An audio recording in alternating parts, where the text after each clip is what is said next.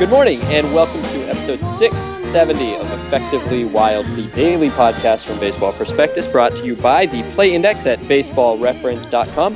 I'm Sam Miller with Ben Lindbergh of Grantland. Hello, Ben. Hello. And also with Ben Carsley of BP Boston at Baseball Prospectus, the wonderful local site for Red Sox coverage that everybody should be checking out. It's about a month old, and it is already found its stride, in my opinion. And we're here to talk to him about one article in particular, and more than one article in particular. It is one topic in particular that I think is on many Bostonians' minds, but also kind of baseball minds. There's always, it feels like there are some prospects that for one reason or another, they end up getting comped to each other or compared to each other or contrasted with each other even before they have become fully actualized ball players. Like, for instance, Dexter Fowler and Cameron Maybin, I think, were linked in a lot of people's minds for a long time. And maybe the best of these instances was in 2007 when Clayton Kershaw and Scott Elbert were linked together. And they were really seen as almost, in some ways, interchangeable. Baseball America had a piece on comparing them, had a scout compare and contrast them, and I think John Sickles might have done something similar at the time. And of course, that in retrospect is a perfect example of how difficult it is to prospect, because one of those guys turned into the greatest pitcher of our generation and the other did almost nothing. And they were almost indistinguishably good at the time, almost unpickable. And the current pairing that we're going to be talking about, of course, is Mookie Betts and Xander Bogaerts. So first, before we get into it, why do these two get comped when, a lot of nobody's comparing really, Addison Russell and Chris Bryant in any significant way. So why Bogaerts and Betts? Right. So there are a few unique factors that really tie them together. The first is they're literally born the same week. So Xander Bogaerts is 6 days older than Mookie Betts, which is sort of eerie. And then I think it's because of sort of they're polar opposites of each other in that, Xander was not just the top organizational prospect, but was considered one of the very best prospects in all of baseball. And we've seen him bleed already. And then Betts, wasn't considered that great of a prospect. He was good, back end of the top 100. And part of the reason he was never higher is because he basically, the way when he came up, he beat that offseason where he would have been, a top 20 prospect. He had already exhausted his eligibility. So that's part of it why. But, he wasn't thought of as highly, and he's been very good to start his career.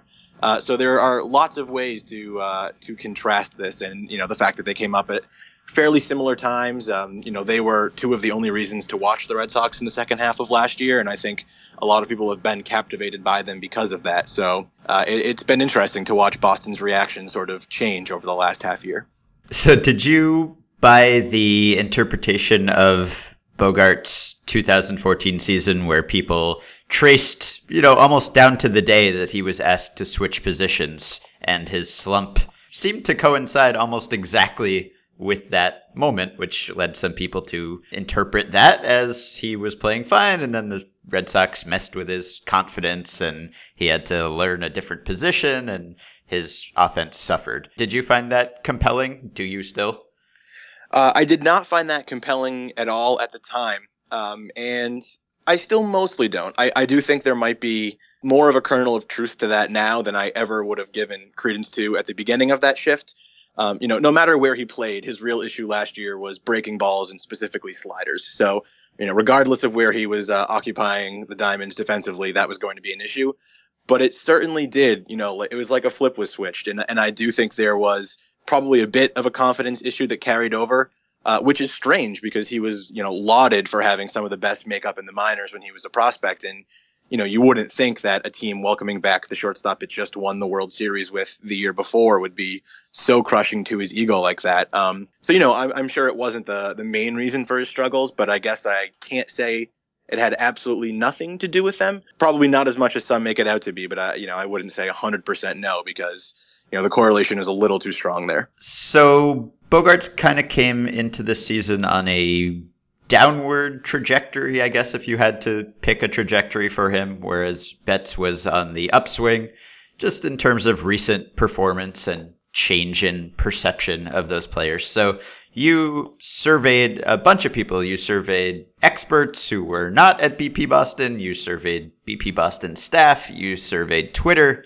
So tell us, I will link to this article in the Facebook group and at the podcast post at BP. But give us a summary of the results of all of your surveys. Yeah, sure. So the neat thing is, and I truly didn't plan the article like this, but opinion was pretty much split down the middle, no matter what subset of the baseball-loving population I asked, which really seems to summarize this debate pretty well. So the 6 experts I asked, it was Sam, Brett, Chris Crawford, Chris Mellon, Jim Callis, and Mark Normandine, and they were split 3-3, Mookie and Xander. Then I asked the BP Boston staff, and they actually weighed in fairly heavily on the side of Mookie, which I was a little surprised by. And then I did a very scientific Twitter poll, and Bogaerts narrowly edged out Mookie in that, which also surprised me because, I would have thought the more common fan would definitely err on the side of recency bias and go with Mookie. But overall that left it tied at 4-4, and then I weighed in at the very end, and I am still a pro Bogaerts believer. I still give the slight nod to him, but it's very, very close, and it's way, way closer now than I ever thought it would have been at this time, even 6 months ago. And Ben mentioned trajectory, and that word is sort of significant. Perhaps, I don't know if it's significant for sure, but there's some indication that that's significant because Rob Arthur this spring and me the spring before both looked at the question of whether prospects are overrated when their prospect trajectory is slipping, if prospect rankings more or less are a lagging indicator, and found that there's some suggestion that it is. And so I guess a big part of the question is how disappointing has Bogaerts actually been to somebody who's watched him every day? To us out here, we kind of expected this super prospect who, following in the lead of, Mike Trout and Chris Bryant and Bryce Harper, we would have unrealistically thought would just jump on in and be awesome. And so therefore, because we're monsters, he's been disappointing. But you've seen him every day. What does he look like? Does he look like a guy who's overmatched? Does he look like a guy who's just a little rough around the edges and just has to tweak things? Does he look like a mediocre ball player who's going to settle into a role as a mediocre ball player? What's it like every day? So the issue, and I think this is both very scary and lends itself to some optimism at the same time. He's really, really inconsistent. It's not even a game-to-game basis. It can be a plate appearance to plate appearance basis where, he'll look like the Xander Bogaerts we saw in the 2013 World Series. He'll be, spitting on pitches on the outside corner. And then, his swing is, it's a beautiful right-handed swing. So when he really gets a hold of one, it's among the prettiest sights in baseball, in my opinion. And then, a few innings later, he'll come up and just look totally lost against a slider that's located in the same place. And, 3 out of the 4 pitches in an at-bat. And that's very frustrating. And I do think that, this sort of goes back to the question Ben asked me earlier about how much of this is confidence, how much of this is mental. He definitely looks like someone who sort of falls in ruts. And I think last year you also saw some of his mistakes in the field carry over to his plate appearances. The good news is this year he's looked a lot better in the field. I don't think he's ever going to be confused for a Gold Glove caliber shortstop. But to me, I think he's an average defensive shortstop right now, which is a long way from where he was a few years ago. And if you pair that with a bat that, isn't what, that doesn't have to come close to his max output to be a very valuable player at shortstop. But it's tough because it's hard to get a good read on him because, especially contrasted to Mookie always looks the same. Whether he has a great at bat or a poor at bat, he always looks confident. He's taking the same caliber of swing. Bogaerts is not that way, and he can look really, really bad one moment, and then he can look like the potential MVP candidate some people thought he was going to be a few years ago the next. So I have a stat here. Let me tell you this stat, and you can tell me whether it surprises you, whether it worries you. I'm looking at the batted ball speed leaderboards on Baseball Savant, and this is the new StatCast data, so it's not complete. We don't totally know what it all means yet. We can't compare it to last year. There's a lot we still have to learn about this stuff. But of the 213 hitters who have at least 30 balls in play this season with a exit velocity, a hit speed recorded, Mookie Betts ranks 19th of all of them at 93.2 miles per hour, just ahead of Nelson Cruz. And Bogaerts ranks 201st at 83.6 miles per hour, just above D. Gordon. So Bogaerts has hit better. Betts is slumping. Bogaerts' numbers seem better, mostly across the board. But at least by how hard they have hit the ball, Betts seems to be doing much better in that respect. So does that surprise you? Does that change your thinking in any way? It doesn't. It doesn't surprise me as much as you may think, because that's very reflective of what I've seen from watching most Red Sox games. Bogaerts has appeared very lucky. There's something about young Red Sox shortstops. Like Jose Iglesias left some BABIP magic here for Bogaerts this year, and Betts has looked unlucky. Betts has crushed the ball many times, right into someone's glove. So yes, it's concerning, but it's something I suppose I was already sort of subconsciously factoring in when I weighed in on the side of Bogaerts in that article, because that's very much what I've seen. Betts has looked like more of a future star this year than Bogaerts has, but that's still not enough to sway me away from Bogaerts' ultimate potential. But no, it hasn't been a terribly, terribly inspiring start to the year from Bogaerts, which, when you add that with how he performed in the middle of last season, I certainly get why some people are now Team Mookie. And how do you weigh their respective defensive abilities? I mean, one is a shortstop, Bogaerts is a shortstop. That seems like the best possible thing to be. And yet Betts can play all these different positions and seemingly play them well. So which one of those things is better? Yeah, well, if you're going to take into account on defensive value, I mean, Betts has the clear edge, because he looks like someone who has the potential to be, I don't know, a 60 defender in center field. And I mean, he has very, very little professional experience in the outfield. So it's pretty impressive that he already flashes that ability. Whereas Bogaerts is someone who's, going to be fighting for a long time to stay right around the 40, 45 shortstop range. So obviously shortstops are more valuable. We all know that. The offensive threshold is much lower, but defensively, Betts is clearly the superior player, particularly because if he goes somewhere else, it doesn't look like he'll be traded. But I mean, he has the ability to be an above average second baseman, and that shouldn't be discounted from sort of, his skill set as a player just because the Red Sox don't need to utilize it. If I were just analyzing the words that you've said so far, I would have put you on Team Bet. Me too. Yeah, that's totally fair.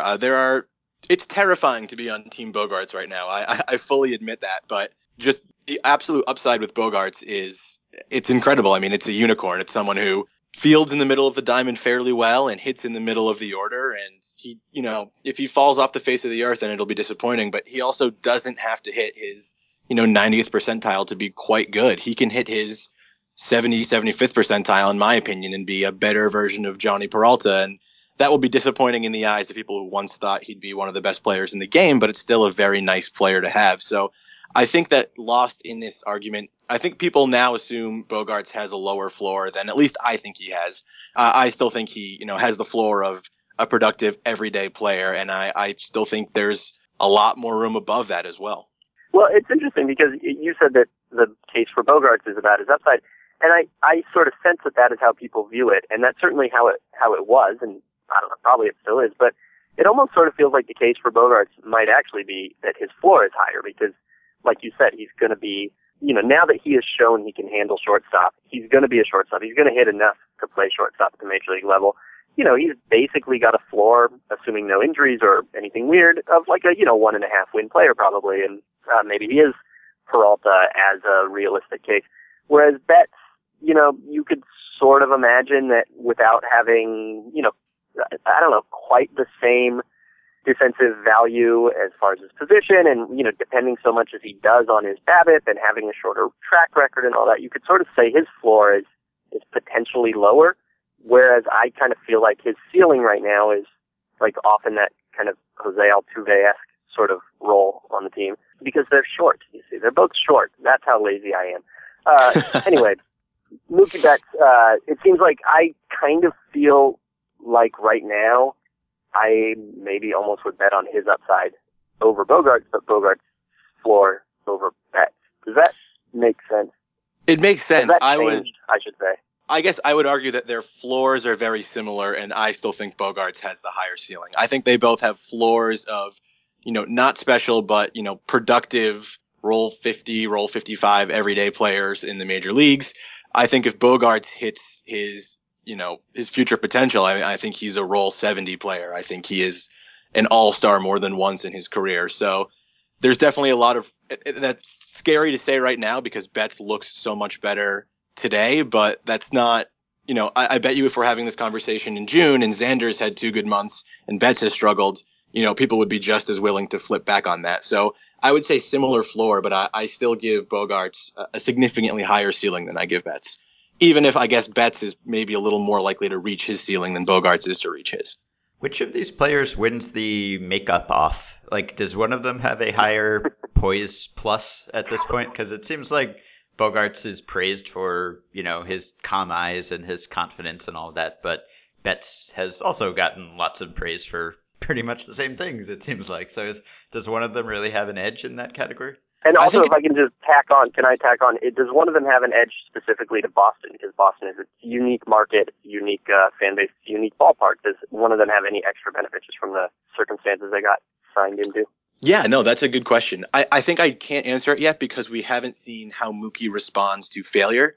I think we saw how Xander responded to failure last year, and while it was initially discouraging, he did hit quite well at the end of last year. He does look more comfortable this year. Betts, okay, he's not off to a terrific start, but he's still, playing center field and leading off every day. I think he knows he's hitting the ball hard. He's made some nice plays in the outfield. So I want to see how Betts responds to a prolonged period of failure because, there will be one. And then we'll see how his makeup holds up because I never would have imagined Bogaerts, at least it appeared Bogaerts let himself get pretty low at certain points last year. So I want to see how Betts reacts. And it's tough because neither of these guys have really failed.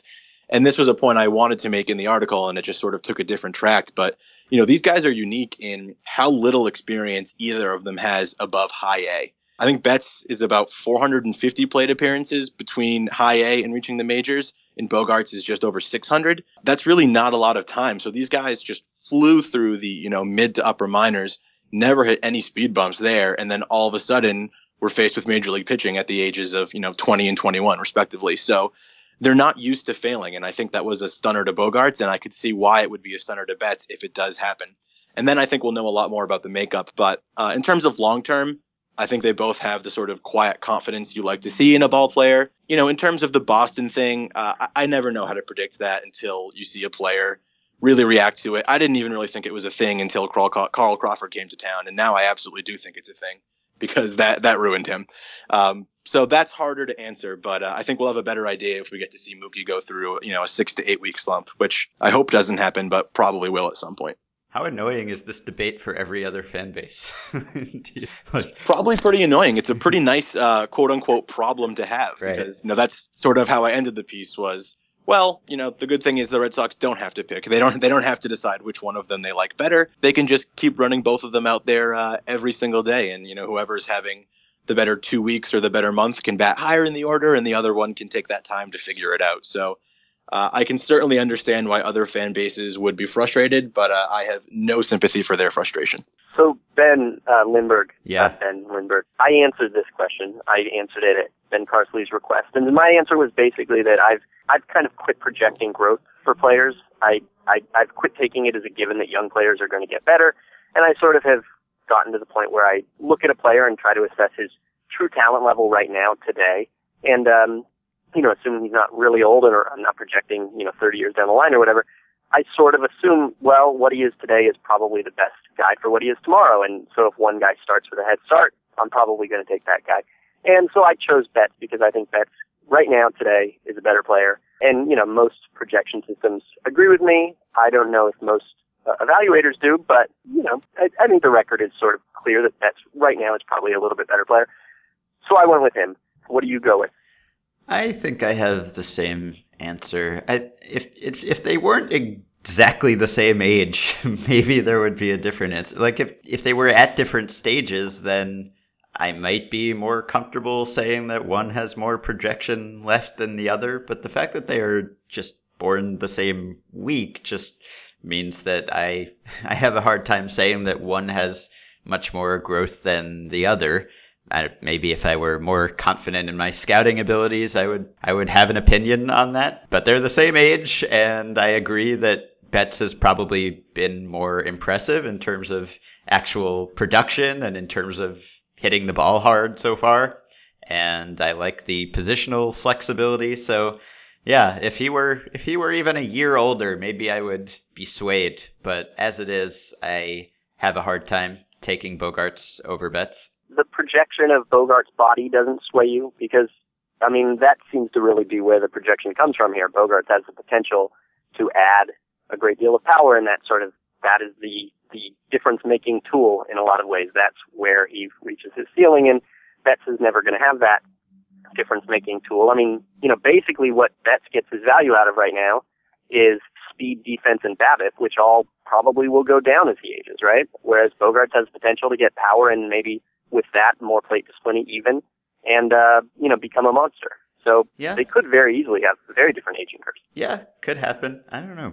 Betts just seems to contribute in so many different ways that I feel like maybe he will age more gracefully, although you're right. Maybe they're all skills that are tied to speed, and speed is something that departs players early. So it could be exactly the opposite. I guess, Ben, you see Bogaerts as a shortstop for a very long time? I think I see him as a shortstop for longer than people gave him credit for, even when he was a prospect. I mean, I'm not a scout either. I don't know how to project what Bogaerts' body is going to look like when he's 30, but I don't see him as someone who's going to have to move off the position anytime in the next, 3 to 5 years. Brian Butterfield is a very good defensive coach. He's clearly worked wonders with Bogaerts already. Bogaerts' first step looks a lot better this year. The arm has never been an issue, at least in terms of strength. Accuracy has been an issue in the past. But I like what I've seen from Bogaerts so far, and I also think that, at least right now, he's more athletic and more spry than sort of you'd assume from someone who you hear about, is going to have all this power. I mean, he looks like a shortstop right now. He looks like a big shortstop, but it's not inconceivable that you look at him and think, oh my God, how is he playing shortstop? So I think we're fine, certainly for a few years.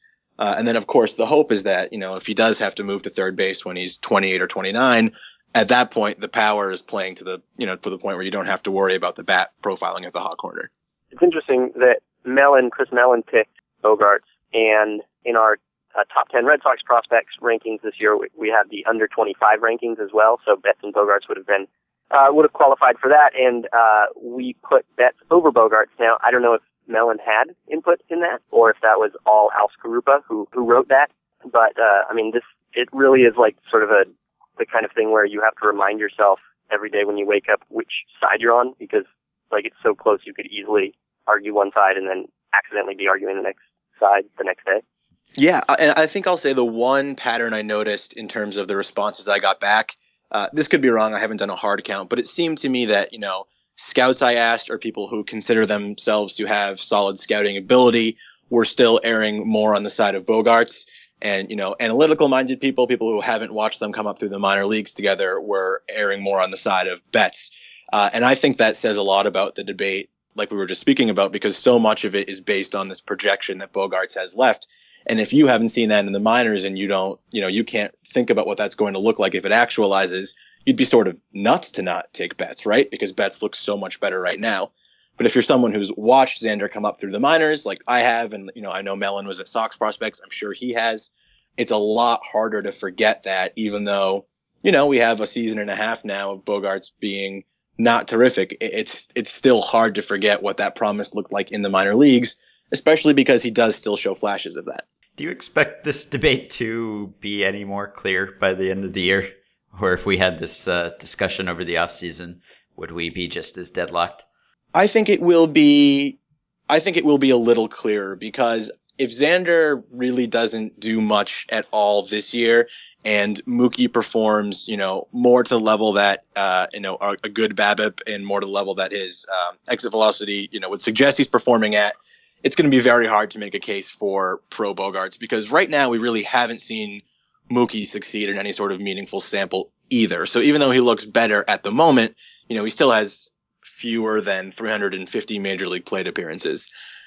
If that changes and, Mookie is good all year, and then we're talking about a sample size of 800 plate appearances where Mookie is an average to above average major leaguer, and we're talking about a sample size of over 1,000 plate appearances where Xander is not that, it's a lot more crystal clear. I think what will be interesting is if they're both good this year, and I hope that's the case. If they're both good, maybe that's when, this discussion will continue to rage on, because then it would almost become a matter of, your preference in player profile.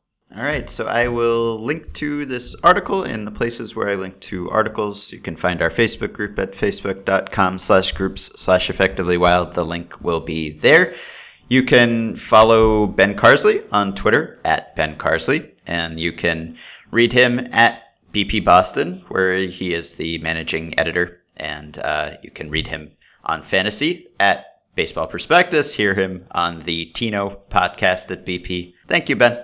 Thanks very much for having me. All right. We have an email show coming up tomorrow, so send us some emails at podcast@baseballprospectus.com. Rate, review, subscribe to the show on iTunes, and support our sponsor, the Play Index, by going to baseballreference.com, using the coupon code BP, and getting the discounted price of $30 on a one-year subscription. We'll be back tomorrow. All right, well then just be aware that there's a decent chance that anything you say I might not hear. Okay. Well, that doesn't seem important for this medium, so.